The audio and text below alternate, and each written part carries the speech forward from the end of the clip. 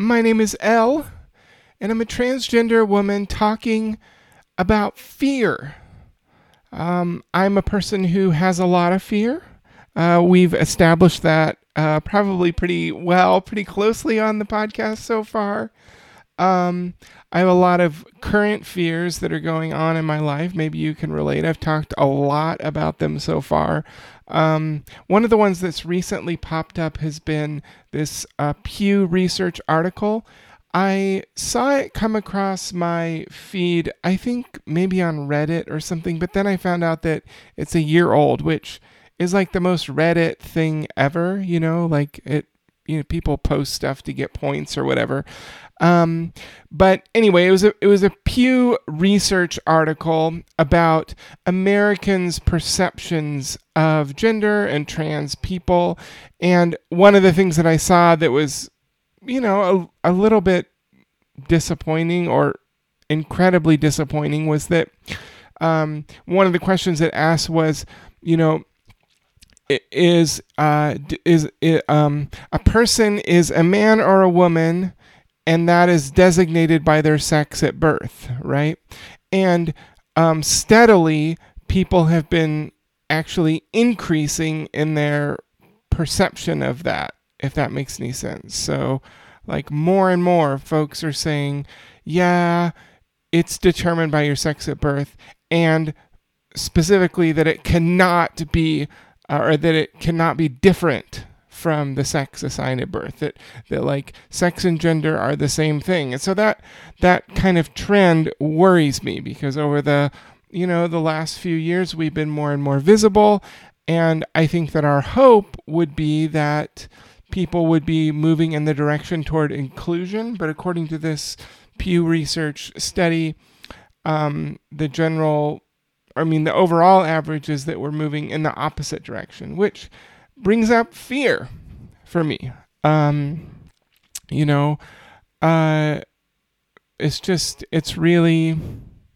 really interesting. One of the things that came up in this Pew Research study reflected on whether or not folks think that society has gone too far in accepting transgender people. So there's about a third who say, society hasn't gone far enough, which is great. It feels like we're, supported or so. But then there's an equal amount of people who say society has gone too far in accepting trans people, which is, really concerning. It really bothers me, and it makes me feel afraid. So I guess there are lots of fears that I have. And as I think about fear, one of the things that comes to mind is actually a list of fears that I created when I was kind of going through my questioning process, where I was trying to ask and make sense of my gender. My fear actually kept me from asking the question, am I transgender, for a really, really long time, at least asking it in such a way where I was open to whatever answer came my way. That question had come up a lot, and sort of my way of dealing with it or relating to it was, well, I'm probably transgender, but I don't need to transition. I'm probably transgender, but I can be like a feminine man, or I'm just a different type of boy than all the rest of the boys. Like, it was, this is probably me, but I'm not going to really go into much detail on that. I'm not going to go down that road. And that itself is fear. So I wanted to talk today a little bit about some of these fears that I had prior to transition, some of the things that it kept me in lockstep and or kept me in the status quo. And I'm going to reflect a little bit on how I processed them. But honestly, we could spend a whole episode on every single one of them. And I don't know, maybe we should. Maybe you could let me know which one of these or which ones of these would be particularly helpful for you to hear me go on a deeper dive. But I guess it was really helpful to me. And honestly, like part of what I did was I made a list. I made a big spreadsheet of the things that I'm afraid of, and they were part of the things. They were like almost like agenda items that I would take to therapy. I would go to therapy and I would say, okay, I'm feeling this thing or I'm thinking about this thing. Let's talk this through. Let's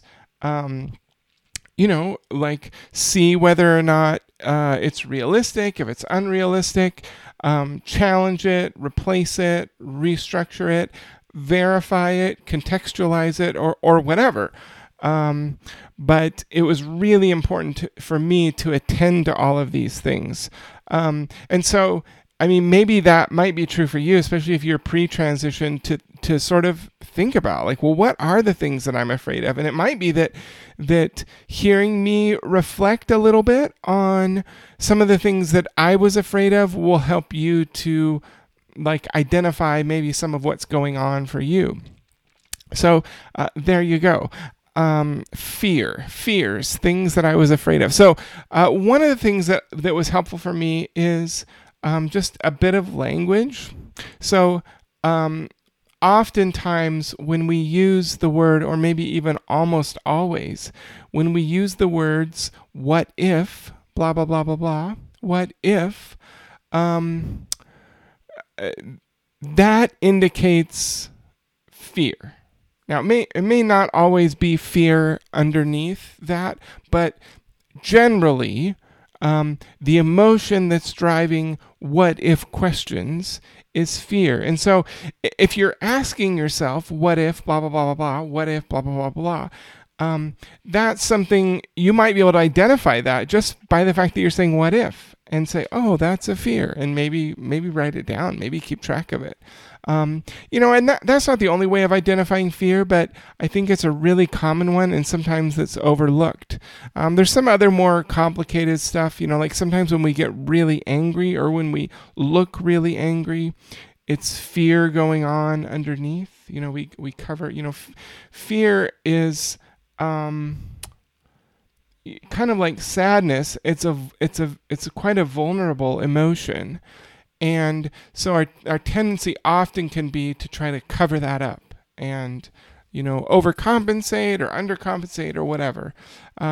So that's kind of, okay, now, therapy mode, we're going to step out of that now. So I'm just going to go through, I have a whole list of some of the fears. I'm not going to get to every one that was on my spreadsheet, but I'm going to get to some of them. One of my fears, one of my big ones, was sort of implied in that what I was talking about just a moment ago about being reluctant to even ask the question, honestly, am I trans? And that's that I had this fear that asking the question or exploring it or being honest or like, trying on women's clothes or shaving my legs or whatever, that doing any of those behaviors was like opening up Pandora's box. I kind of had this all or nothing thinking a little bit. And I had this just really, really intense fear that if I just barely cracked the door open, that the whole thing would be done and decided and I wouldn't be able to control it anymore. And so like repressing it was sort of my coping mechanism for that. So I gotta keep it all inside that box. Because if I even crack the lid a tiny bit, it's all going to explode. Well, I mean, I guess in a way it kind of did. But I also think that my soul kind of knew that. And that's part of why it felt so scary. Because I think that my soul, some part of me knew that that's what needed to happen and it's what I needed to do. But I remember there's this show I remember a long time ago I saw with Dr. Phil, and it had a woman and her husband/wife who is a transgender woman, and essentially talking about how the wife was talking, painfully and crying and, so sad and so upset that like, there was this moment where she let her husband try on her panties And it was from that moment forward that everything changed. And he couldn't be stopped. And that was just, that was the end of it. And so my takeaway from that, I don't know when I watched that show. Maybe I was 25 years old or something. But my takeaway from that show was like, never put on panties. Like, never crack open Pandora's box, because if I do, then everything's going to fall apart. And, like working through this fear was a little bit about being honest about what was likely to happen if I came out and transitioned. But also, some of it had to do with like doing a little bit of education about how gender is not this rigid binary. And like, I knew that, there were different ways of performing gender, and I knew that there were different types of men and different types of women. I think probably at the time I saw it pretty binary, but part of the work at that time was sort of to see that there was more of a spectrum, right? And that I could like experiment. Like, I didn't have to change how I was presenting myself. I didn't have to sort of take on this true identity or change my identity, however you want to say it. That I could buy a pink shirt. I could go get a manicure. I could wear my hair longer. Like, I could do things that felt more feminine, and it wasn't like an all or nothing thing. And that was really important. That was a really important early on to help deal with some of my fears. I remember I had one fear that actually kept me curious. It was almost like a helpful fear, because it kept me engaged in the process. And it was, what happens if I repress it again now? Because it had kind of been like this recurring rhythm and cycle in my life. There were times where I went, months or maybe even a year not thinking intensely or not having really intense dysphoria, but then it would all come race back. And like I said, one of the ways that I dealt with it was through repression. I just, stuffed it all down. And so I had this fear that like, okay, so it's come to a head again in my life, right? It's come to this inflection point, and maybe I can, with the help of the therapist and whatever, maybe I can like crush it all back down into the box, and maybe I can repress it all back down. But then what happens in 10 years? What happens when I'm 49 and I'm another 10 years down the road? Or what happens when I'm 59 and I'm 20 years down the road and it comes back again? Because it keeps happening. And like, there are a lot of women who transition at 50 or 60 or 70 or whatever. Also, in terms of medical transition and, the effects of hormone therapy and so on and so forth, like, it's generally appreciated that like the younger you are, the more striking the impacts are, and the less things feel like they need to be like corrected, if you will. And so just thinking forward about, God, what if I end up in this same mental headspace where I've lived the last 10 years as a man, and here I am again. I'm 10 years further along, 10 more years of testosterone on my body, 10 more years of not knowing how relationships would respond, etc. So that fear actually kept me kind of on the road. I was afraid, and another fear was I was afraid that I was an imposter, or that I wasn't trans enough, or that I couldn't fully justify transitioning, right? And this is, I think, a really common fear. What if, it's maybe not really a what if, but like sort of this fear that other trans people are more valid than I am, that I'm not trans enough. In fact, there was a podcast that I listened to for a while, several times actually, by the Gender Rebels. I really enjoyed listening to their show all through my transition. Listened to, what's their names? Kat and Faith. I think it's Kat and Faith. Anyway, the Gender Rebels. I'll link their show in the show notes. But they have a great vibe going. But they're a married couple, one cis woman, one trans woman, and they have an episode that's called "Am I Trans Enough?"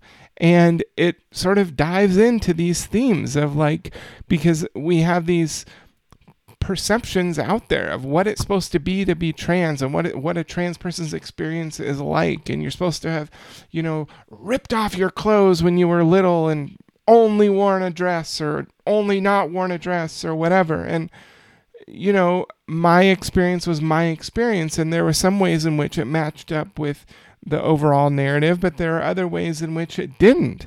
And so I was afraid that I was an imposter, right? Another fear.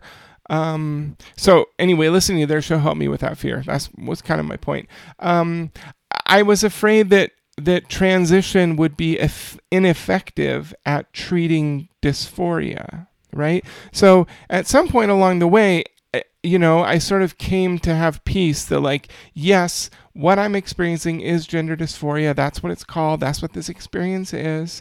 And okay, so given that, what are the things that we know are effective to treating it? What are the things that we know about to make it, reduce or go away? And of course, like, the far right political caucus, the conservative Christian preachers have one view that's like essentially some version of conversion therapy and repression, which I had tried for many, many years, and it had not helped at all, and it had just continued to grow and get worse. But I didn't know if like medical transition or social transition would actually make the dysphoria go away. And so I had this fear, like, what if I end up just as unhappy and just as depressed as I will in the future, as I am now? And that's a real fear. Maybe you've experienced some of that fear. It's a question that comes up often when we think about what medical interventions do we want, right? Because we don't know, like, we may do something that's irreversible in hopes that it will resolve dysphoria, and we don't know for sure on the other side of that if it will happen or not. And, there are a lot of aspects of medical transition that are irreversible. There are some where, things will go back. I mean, in a lot of ways, you take, like, for trans feminine people, we take hormones, and, the biggest thing that's irreversible is breast growth. But if you don't do anything else, the hair will regrow and you'll start making sperm again and everything. You just might have, boobs or a little bit of boobs. So there's that. Obviously, most surgeries are not really reversible, or not, they're effectively not reversible. So what happens then? And one of the things that was actually really helpful for me in dealing with that fear was a study that was put out by Cornell, which was like one of the biggest looks at all the different studies. It was like a meta-analysis, I think it's called, where you look at all of the material that's out there and sort of try to pull it together and coalesce it into a theme. And what this Cornell study, and this Cornell study is only 2 or 3 years old. It's really brilliant. I will link it in the show notes, but it provides an incredibly powerful case for the positive impact of gender transition for trans folks on reducing gender dysphoria. And, the regret rates for surgeries, for example, are way, way, way lower than the regret rates for almost any other type of surgery. So, like, you get people get their knees replaced, like, they're changing their shoes. And the amount of people that regret getting their knees replaced is much higher than the amount of people that regret getting transition related gender affirming surgeries, which, like, if you listen to Tucker Carlson or whatever other fucking asshole on the right, you would know that. You would think that there are people that are regretting surgery left and right, and like it isn't helping them. But the overwhelming majority of people who transition are really happy with what they did, or at least they're happy. They're happier. Transition generally doesn't resolve every single ounce of dysphoria, but it relieves a lot of it, and it's the best known treatment that we have at this time for resolving it. So that helped me to put some of that at rest. And then, once I kind of started going, when I first started to get on hormone therapy, it was like, oh my, oh, hello, oh, there you are. And it was like, it was me. It was like, there was no question. I felt so much better, so much more myself. So that helped to resolve some of those even in the moment. But it's almost like, you have to take the leap on some of these fears. But at least having them in front of you and knowing what they are is really helpful. Some of the other fears I had, I've talked on the show some about, I'll never be able to pass. I'm going to be a freak. I'm too late. People will look at me and be disgusted. Now, a lot of transphobia in that fear. And, for me, dealing with fears related to that, it was dealing with my internalized transphobia. And there was a lot of it, right? It was really crazy, like I had to deal with a lot of internalized transphobia, and I had to deal with like feelings of disgust for people like me. And so we've kind of already done that on previous episodes of the show. Go back and look at the ones about internalized transphobia. Go back and look at the ones about passing. We talk some about that. I had fears about not being able to get a job again, which, for some of our trans ancestors, that probably was more of a challenge. In general, trans people are covered under, is it Title IX or Title VI? I don't know. But like we're generally considered in a lot of states a protected class where we can't be like fired, at least not directly based on discrimination.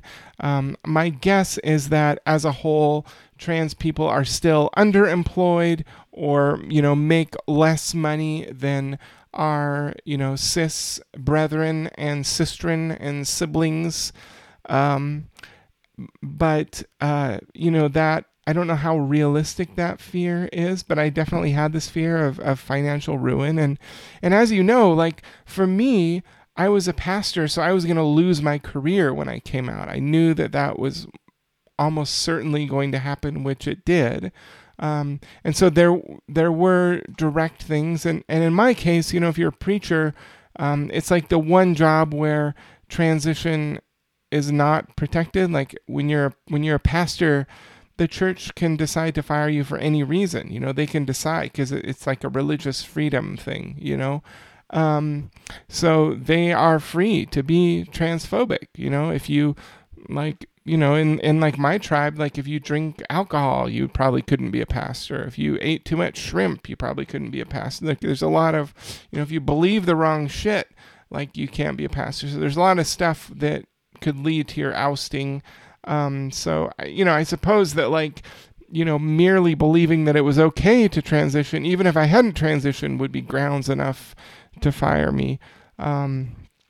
But, and here I am, like it's nearly 2 years later from when I first went on leave, and I still don't have full-time work. I'm in school, I'm in therapy school, and I'm probably 6 months away from being able to work full-time again, which is, that's a little bit scary. Related to that, I had fears of having inadequate health care, right? Or not enough access to health care. And like, right now I have a COBRA policy that I'm buying into from my previous employer.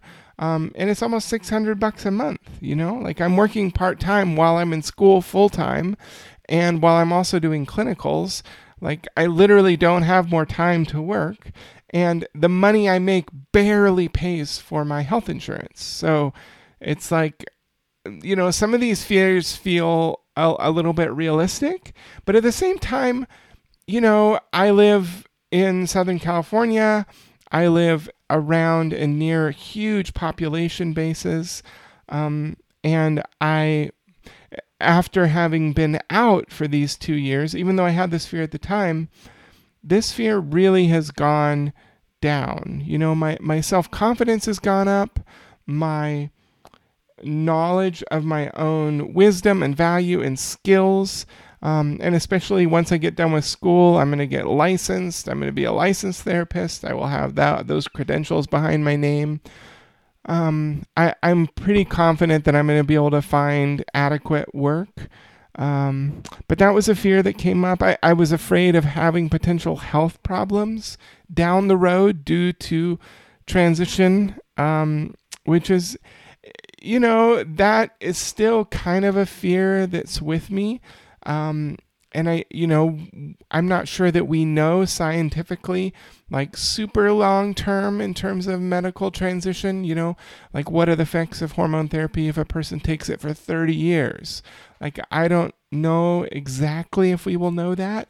I know that I started, hormone therapy at age 39 or 40, right in there.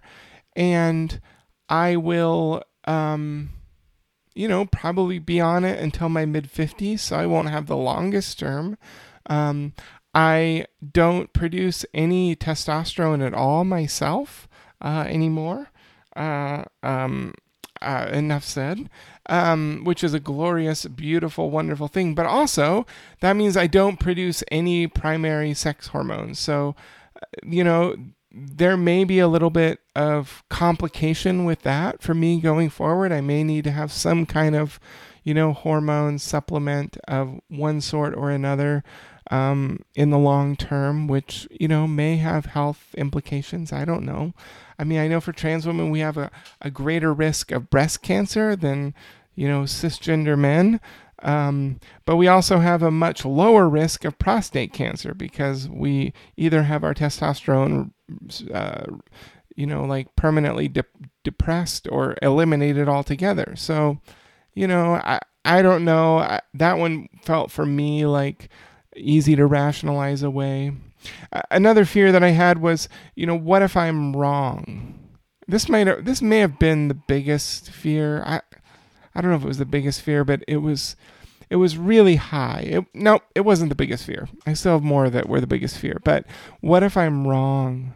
What if I'm wrong? What if I'm not right about that? What if I'm just a cross-dresser, for example, was a thought that came to mind from time to time.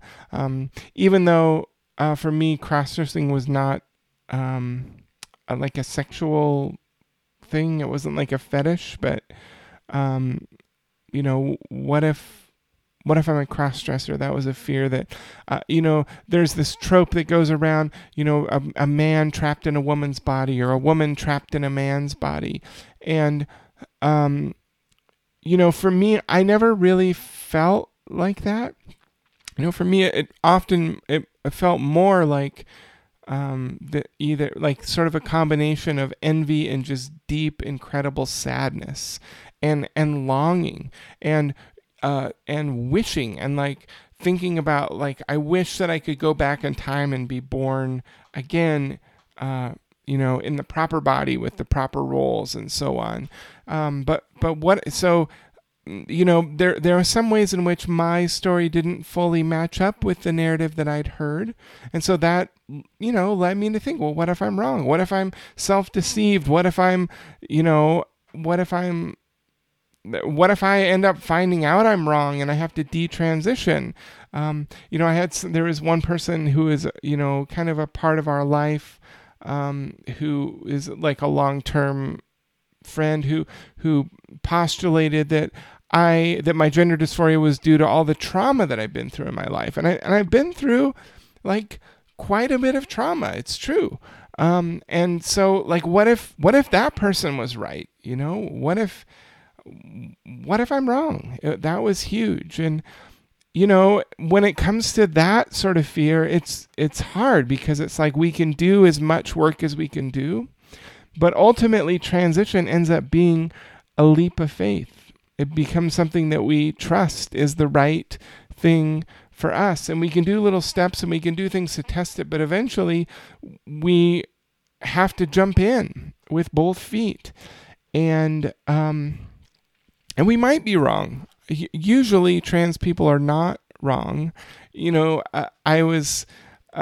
I think at one point on Reddit early on, I asked the question, like how common is it for cisgender people to like obsess about the other gender and to, have all of these deep conversations about, do I have dysphoria? Do I not?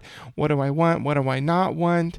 How common is it for, cisgender people to spend years and years and years thinking about what if I was born into the other body, or what if I could transition, or being obsessed with trans people? And the answer is like, that's kind of a trans person's type of activity. I think it's fairly common for cis people like to fleetingly think about, oh well, I would like to be the other gender for a day. And I'm sorry for being kind of binary with it here. I don't think that gender is a binary, but I'm speaking as if it is. But like, what if I could live in a different gender? Like, it would be fun to try that for a day. But like, I'm comfortable with I am what I am, right? So there were some of those, but like, gosh, it ended up being a leap of faith, right? And that's like, I've done 3 parts now of Am I Trans? And Am I Trans is really attending to this fear. What if I'm wrong? How do I know? How do I know for sure?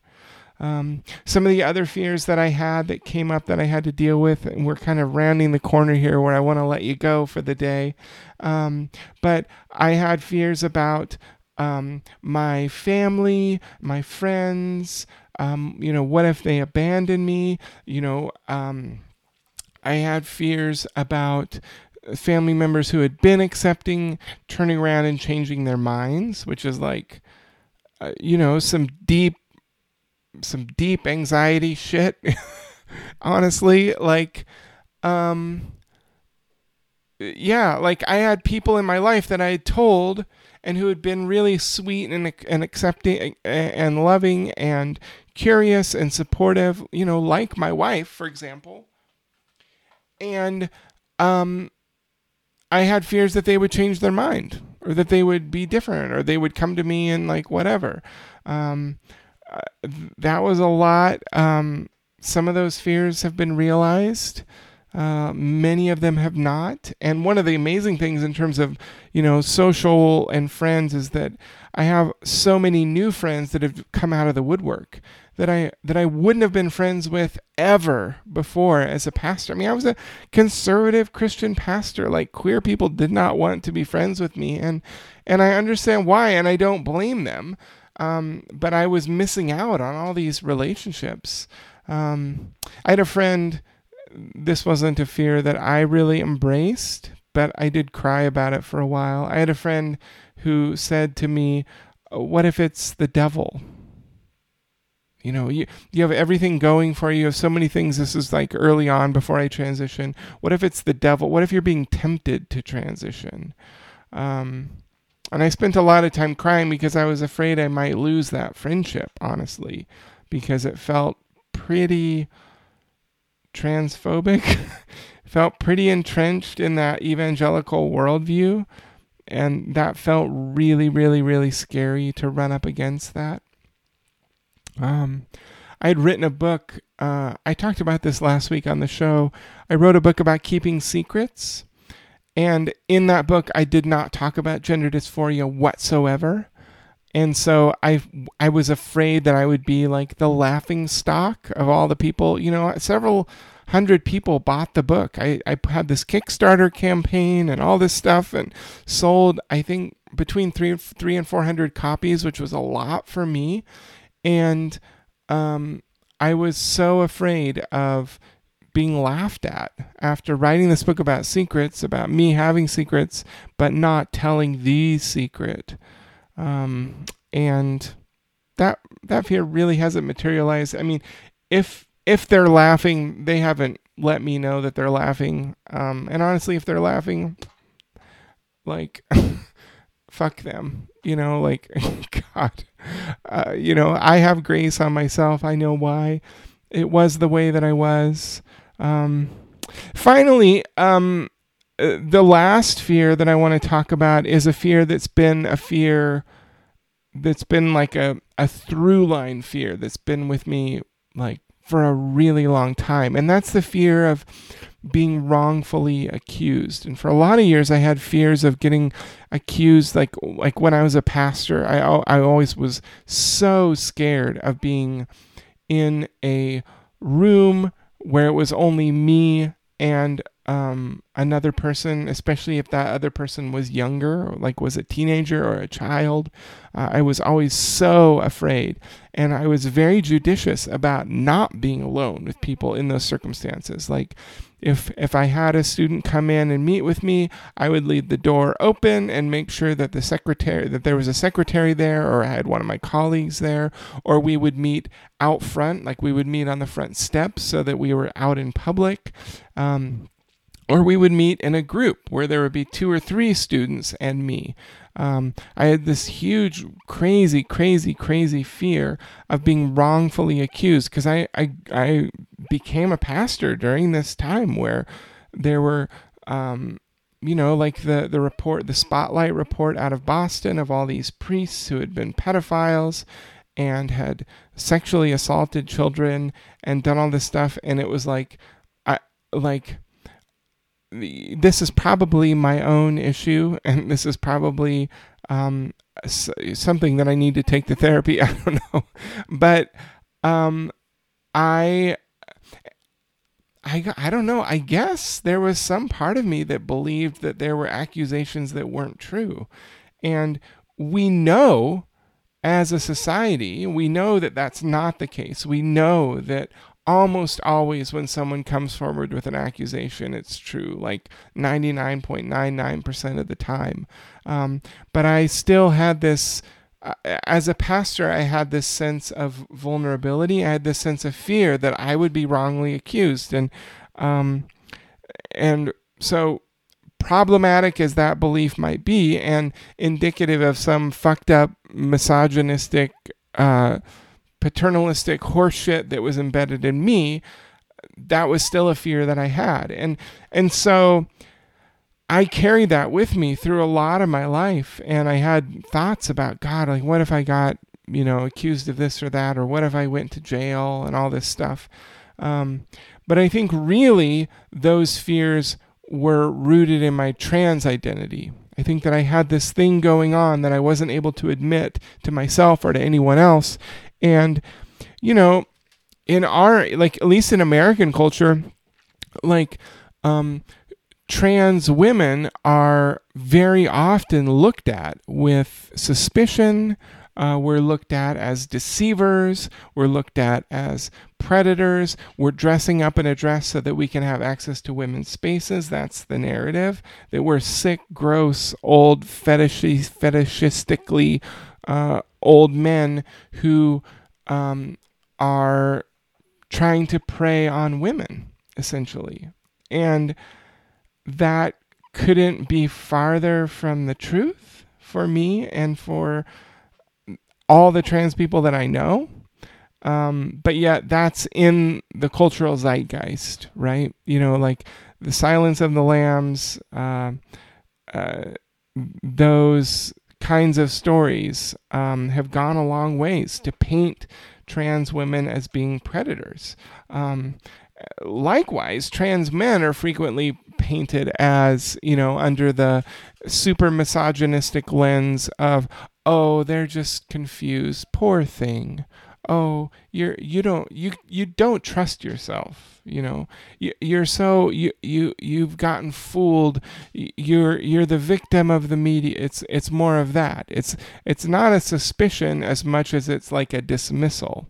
And these are built on, you know, cultural tropes of gender. It's built on the gender hierarchy and this idea that whatever sex you are assigned at birth, that's what gender you are and you have to be. And